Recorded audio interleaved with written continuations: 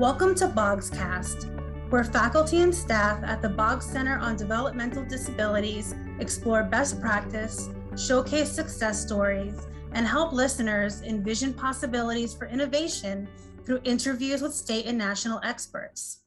Part of Rutgers Robert Wood Johnson Medical School, the Boggs Center is New Jersey's University Center for Excellence in Developmental Disabilities and Leadership Education and Neurodevelopmental Disabilities Program.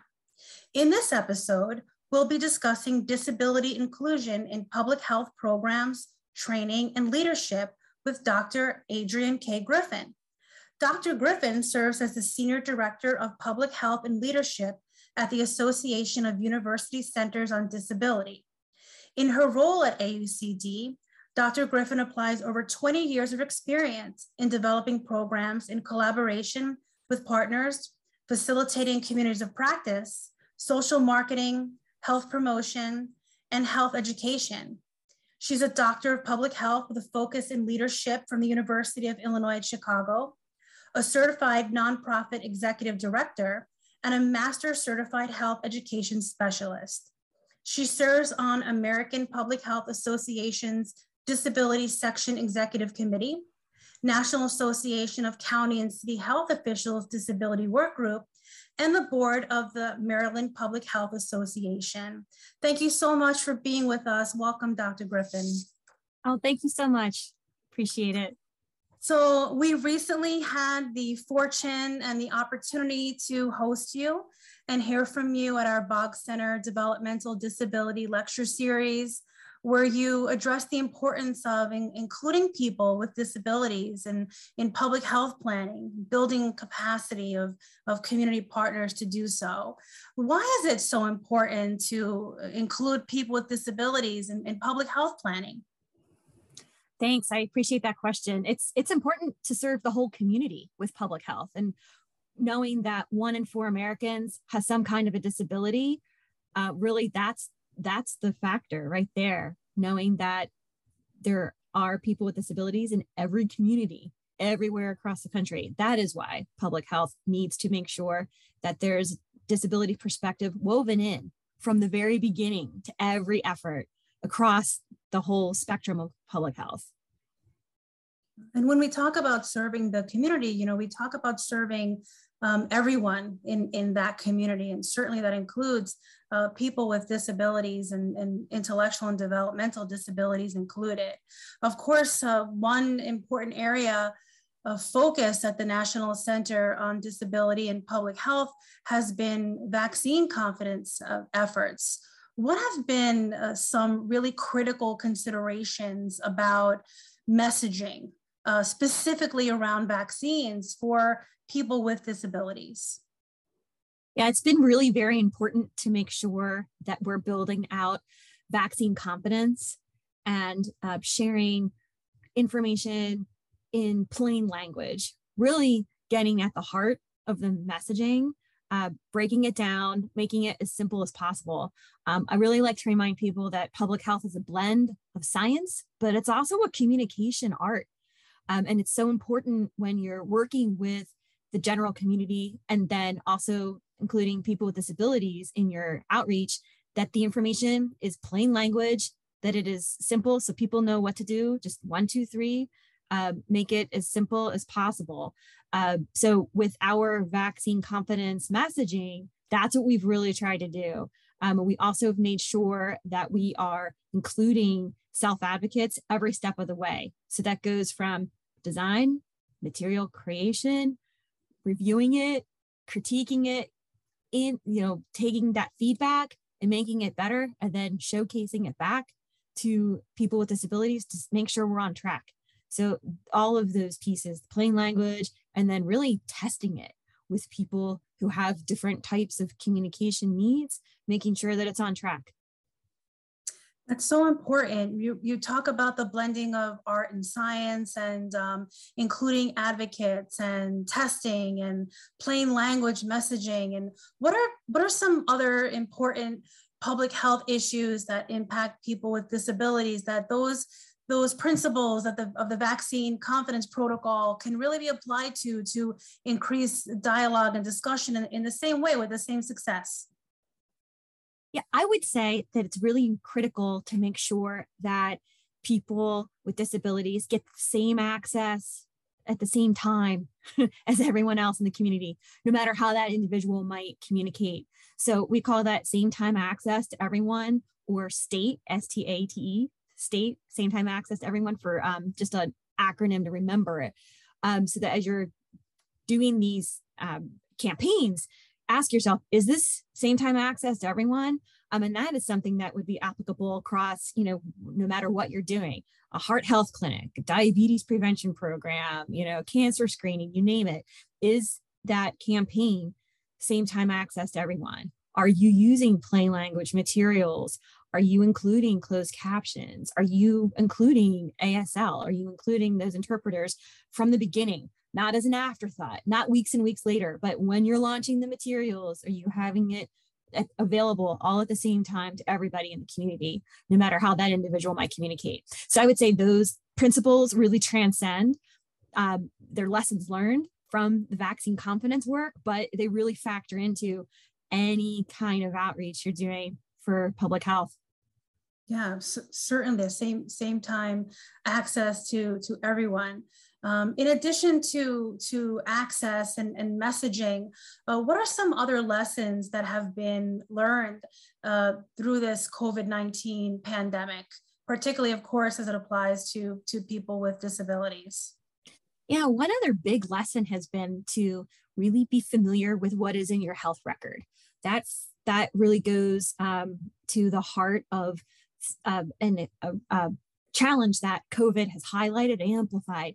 Health records have always been an age-old problem, especially for people with disabilities that see multiple different specialists, multiple care providers across multiple systems even. So really being aware of what is in your health record now is even more important, and a huge lesson learned. So we've actually started an annual Own Your Health Record awareness campaign, just really to shine a light on the fact that, yes, there is an electronic health record. It's important to know what's in there so that it's there when you need it. So during an emergency, or, hey, you need to go to a different provider who's in a different system and they want to access your records that are in the cloud, you want to know that it's accurate and that it really is depicting who you are in this moment, not maybe who you were 2-3 years ago, the last time it got updated. So we're encouraging everyone to look at their health record on an annual basis, at least. And so we're also tying that in every fall with thinking about the timing of the flu shot. When you get your flu shot, make sure that that's in there and just give it a check, and encourage people that are in your health provider community to make sure that what they're putting in is accurate as well. So it's all up to date. Yeah, that's excellent. It's so helpful to have really tangible tools to help people do some of these things. Speaking of, I want to shift focus now and talk about the framework that you introduced, the model for disability inclusion, a tool for building capacity, the inclusion wheel, right? The inclusion wheel is to serve people with disabilities by really including public health leaders. Can you talk about the inclusion wheel for our listeners? Tell them a little bit about how it's used to support our partners in public health. Sure. Yeah. So the inclusion wheel is a model that I had developed as part of my dissertation work, actually, looking at how the state of Ohio at the time was successful in including people with disabilities in their smoking cessation efforts, and also really creating a very nice, wonderful systems change of embedding disability as a demographic in their smoking cessation outreach efforts. So I really wanted to find out what made that tick. How did that happen? Because I couldn't find it anywhere in any literature.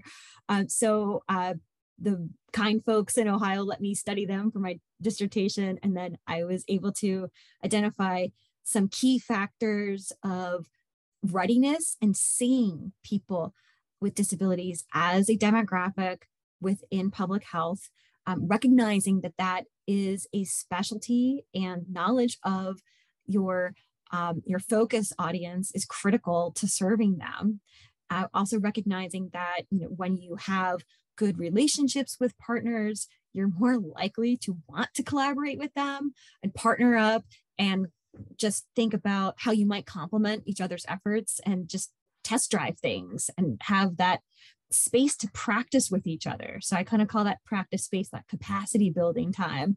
And then you eventually over time are able to build out some actual, skill in including people with disabilities and really demonstrate true capacity. So the group that I had studied in Ohio really showcased this nicely and had wonderful engagement of everyone being able to lead from where they were so that they were all part of that planning, were able to report up no matter if they were frontline director or leadership.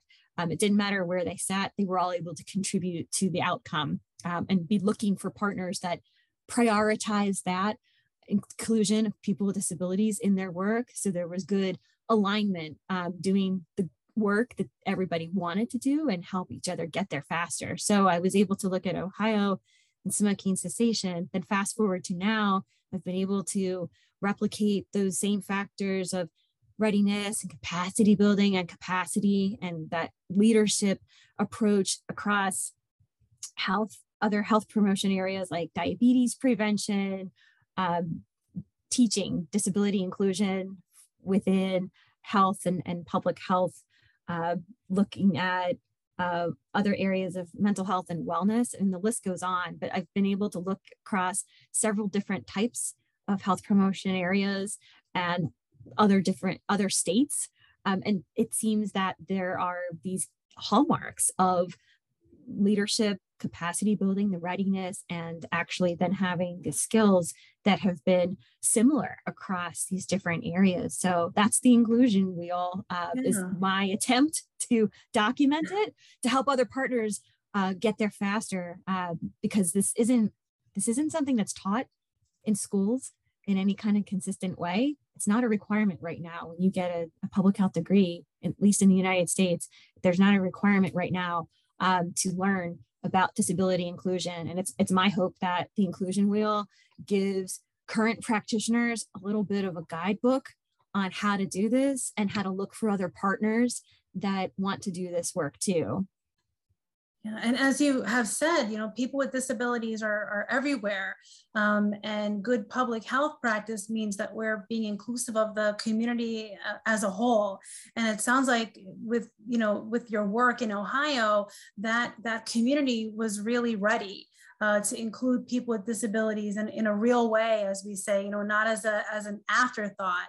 While you're applying the inclusion wheel to other communities and with other projects, are there benchmarks or even informal indicators to assess organizations for readiness or for change? Because even though we know, even when people want to include people with disabilities in their planning, they might not always be ready for those partnerships. They might not always be ready. How can we assess for readiness while we're doing that capacity building?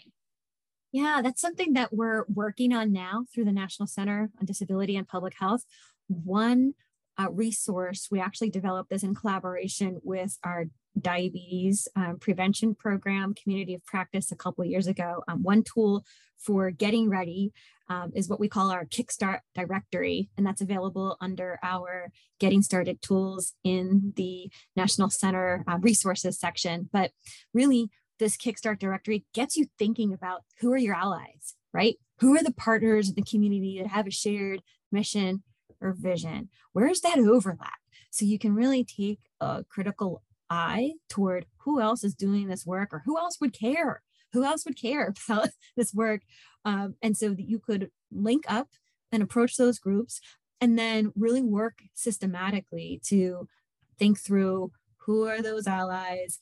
When can you approach them? Is there anything that they're doing that you could piggyback on or link up with? Is there a health fair, or is there, something that they're doing, community outreach, that you could weave in your work to? The other piece that is in that Kickstart directory that I would also show as a readiness metric is developing relationships with leaders at different levels in the organization that you want to partner with. Because it does you no good if you have a really great relationship with, let's say, a manager, and then that's one person, and then, oh, that individual gets another job or moves to another project. And then you got to start from scratch and rebuild that relationship with that group. So what the Kickstart directory prompts the user to do is think about getting at least 3 different contacts at the organization. One at maybe a specialist level, mid-level, one at maybe a frontline worker level, and then one contact at a higher level of leadership, so that no matter who comes and goes or who gets reassigned or who gets deployed to another project, you still have someone that knows you and sees the alignment of disability inclusion in that health promotion or that health education or that public health effort. So the Kickstart directory, I would say, is a good place to look for thinking about getting ready to do this work of disability inclusion.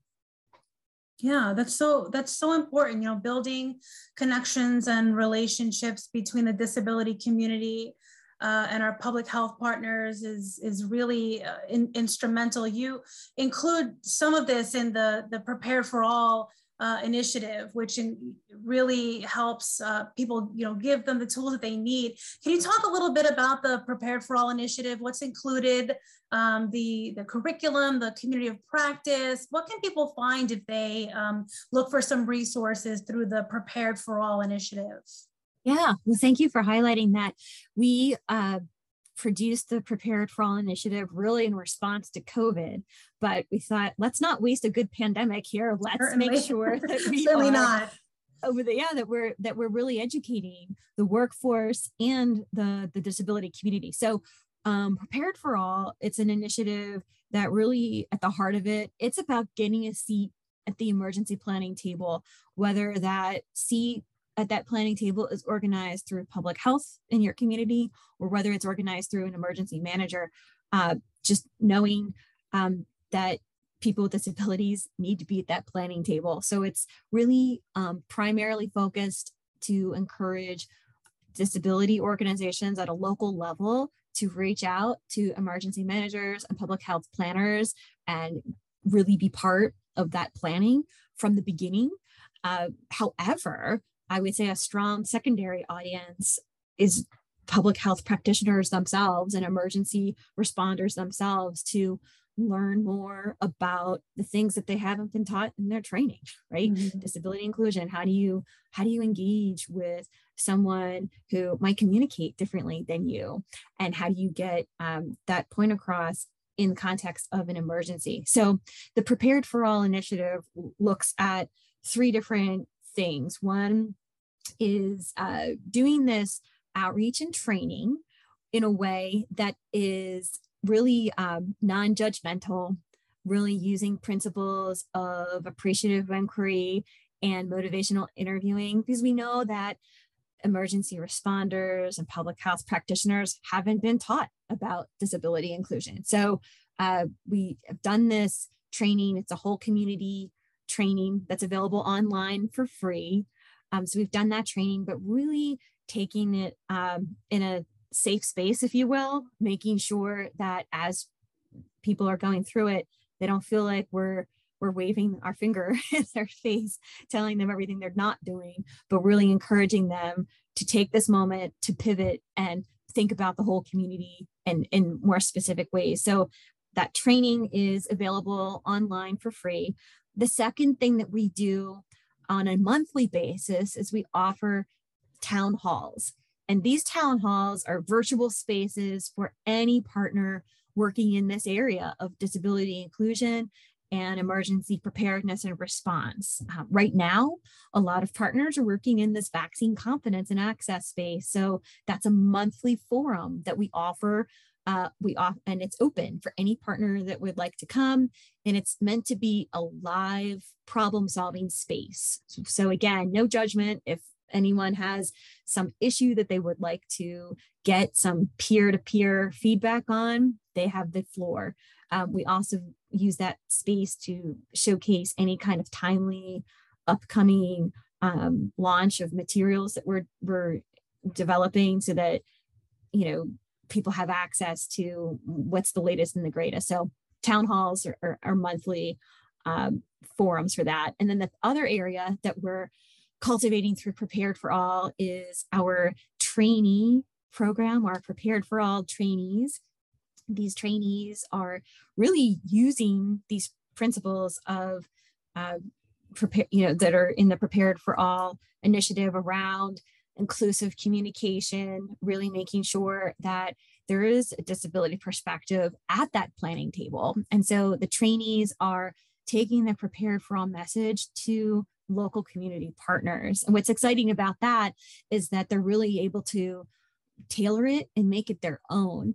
And so we have right now about 30 trainees across the country using this information and tailoring it more for communities at a local level, really trying to encourage vaccine uptake and vaccine confidence in the disability community. So right now, that's the Prepared for All initiative overview. And it's my hope that we can continue to grow it and tailor it, depending on whatever the emergency of the day is.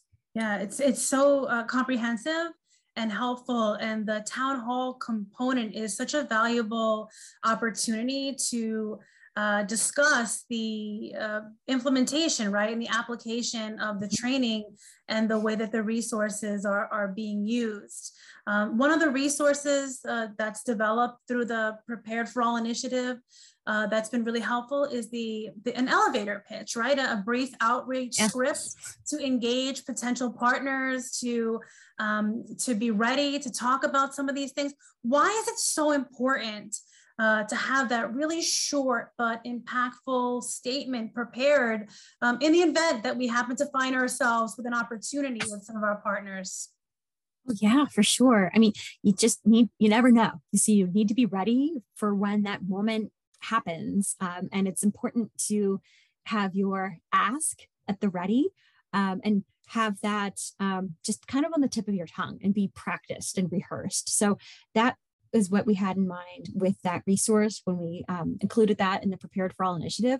We also know that, with trying to find out, where does emergency planning happen at my community level, you have to talk to a lot of people, right? It might not be housed where you expect it to be housed. Like it might be in your Department of Public Health, or it might be in your Department of Emergency Management. Or if you're in a smaller, more rural area, it might be, your city mayor. I mean, it's really variable. And so we wanted to have the participants in the Prepared for All initiative prepared so that they would be able to have that at the ready in any moment and just be able to have it kind of be conversational. Like, oh, hey, do you know more about where this happens or how I could get involved, what that would look like, and know that I am a resource for you, and make it so that there's it's a two-way street, that there's not just you asking something, but you are also offering the lens of that disability perspective to be embedded in the emergency planning efforts. So the other piece too with that elevator pitch that's so important is that people learn by repetition. And in these days with so many different, pieces of communication coming at us, you have to be ready, willing, and able to repeat that message a few times. It normally takes a person about 7 or 8 times of hearing something before it sinks in and they really hear it. So that was another reason for us to put together that elevator pitch, is that, you got to be ready at a moment's notice, but you also have to be ready to repeat it and be consistent with what you're saying. So the messages are short, impactful, repetitive, and folks are prepared with them. And what do we want our community and government professionals to take away from those interactions after they've heard this elevator pitch and maybe they hear it from a person with a disability in their community who they maybe hadn't considered their needs before? What do we really want people to take away from those interactions? Yeah, ideally, it would be a few things. It would be having that disability perspective at that planning table, but it would also be having policies that are truly implemented around a disability inclusive perspective at a whole community level. So not just, for certain segments of the population, but for every community everywhere. And then the other thing that I would say is that it's really critical for um, just thinking about the funding, and that this is something that, if you have a policymaker that holds the purse strings, really making sure that we're getting key funding to make sure that messages are accessible all the time, no matter how that person might communicate, and that there is always a whole community emergency response plan that has that disability perspective. And sometimes, that takes funding to make sure that it actually gets implemented. So it's so helpful to give people with disabilities the tools and the resources to be empowered to start these conversations. But as you mentioned, the public health workforce may not necessarily be skilled or prepared to really serve and meet the public health needs of people with disabilities. How can we prepare a more competent public health workforce? Yeah, so a few things are shifting toward more disability inclusion. We actually, through the National Center on Disability and Public Health a few years ago, published our including people with disabilities, public health workforce competencies. Many of the LENs across the country are starting to use that, but I feel like that's kind of very inside baseball. And what we want to do is ideally have schools and programs of public health, medical schools, allied health schools weave in disability inclusion throughout curricula, so that it's not seen as something else that you need to get to in the curricula, but it is part of the curricula. So I'm really very proud of some of the work that we were able to cultivate through one of our learning communities on disability inclusion and public health programs. That group identified a few key partners that were change makers, gatekeepers, if you will, for what what is taught in schools and programs of public health. And so I am happy to say that very recently the Public Health Accreditation Boards, that's the entity that certifies if you are a program, a Department of Public Health, where you get that accreditation seal of approval. Now for their 2022 standards that are just about to come out, now there is a disability inclusion standard, whether you're a new Department of Public Health or an existing department. There are some basic inclusion principles around making sure that you're serving the whole community, which this is the first time that they're doing that, but it's as a result of this learning community and advocacy over the course of the last several years. So I'm happy to say that the tides are starting to turn, but there's a lot that still needs to be done. It's still not a standard if you go to undergrad or graduate school in public health in our country to learn about disability in any systematic way. So it's really important to continue to keep the momentum going around this, and not not ease up off that gas pedal. Keep talking about it, keep offering to continue to dialogue around it and offer the resources. And we know it's typical of a lot of our professional disciplines that there aren't necessarily standards that are inclusive of people with disabilities, but it's good to know that there's some traction there, and that the public health competencies are definitely a good place for organizations and curriculums to start if they're looking for some competency standards. Certainly, that's good news. Yeah, some progress there. Thank you so much for this discussion. But as we wrap up and as we conclude our conversation, reflecting on our discussion, are there any questions that we didn't ask you, or anything that you would like for people to know as we wrap up our discussion today? I would just highlight for your listeners that we also have our friends and family campaign to keep going with the vaccine confidence outreach and keep staying positive with your ongoing conversations with your friends and family. We're launching it now as the younger children are now eligible for vaccinations, and we're getting into the holiday time of the year. The fall and the winter months are upon us. So I would encourage your listeners to look at that set of resources, really to just stay positive and keep going, and be encouraged to continue those conversations, because everything you say does make a difference. Even if the person you're talking to lets you know it's not their cup of tea at the moment, it's really important to continue to stay positive, and keep going, because you never know. You might be that 7th or 8th time that person has heard it, and now they are ready. Now they're ready to take that step of going and getting their vaccination. So Friends and Family Campaign, that's part of our vaccine confidence efforts that are offered under our Prepared for All initiative. Oh, thank you so much. Thank you for highlighting those efforts. Thank you for the work you do, and thank you for your time and your discussion with us today, Dr. Griffin. Thank you. Oh, well, thanks for having me. Appreciate it. Thanks for listening to this episode of Bogscast, a podcast by the Boggs Center on Developmental Disabilities. A full transcript of this episode can be found at thebogscenter.podbean.com.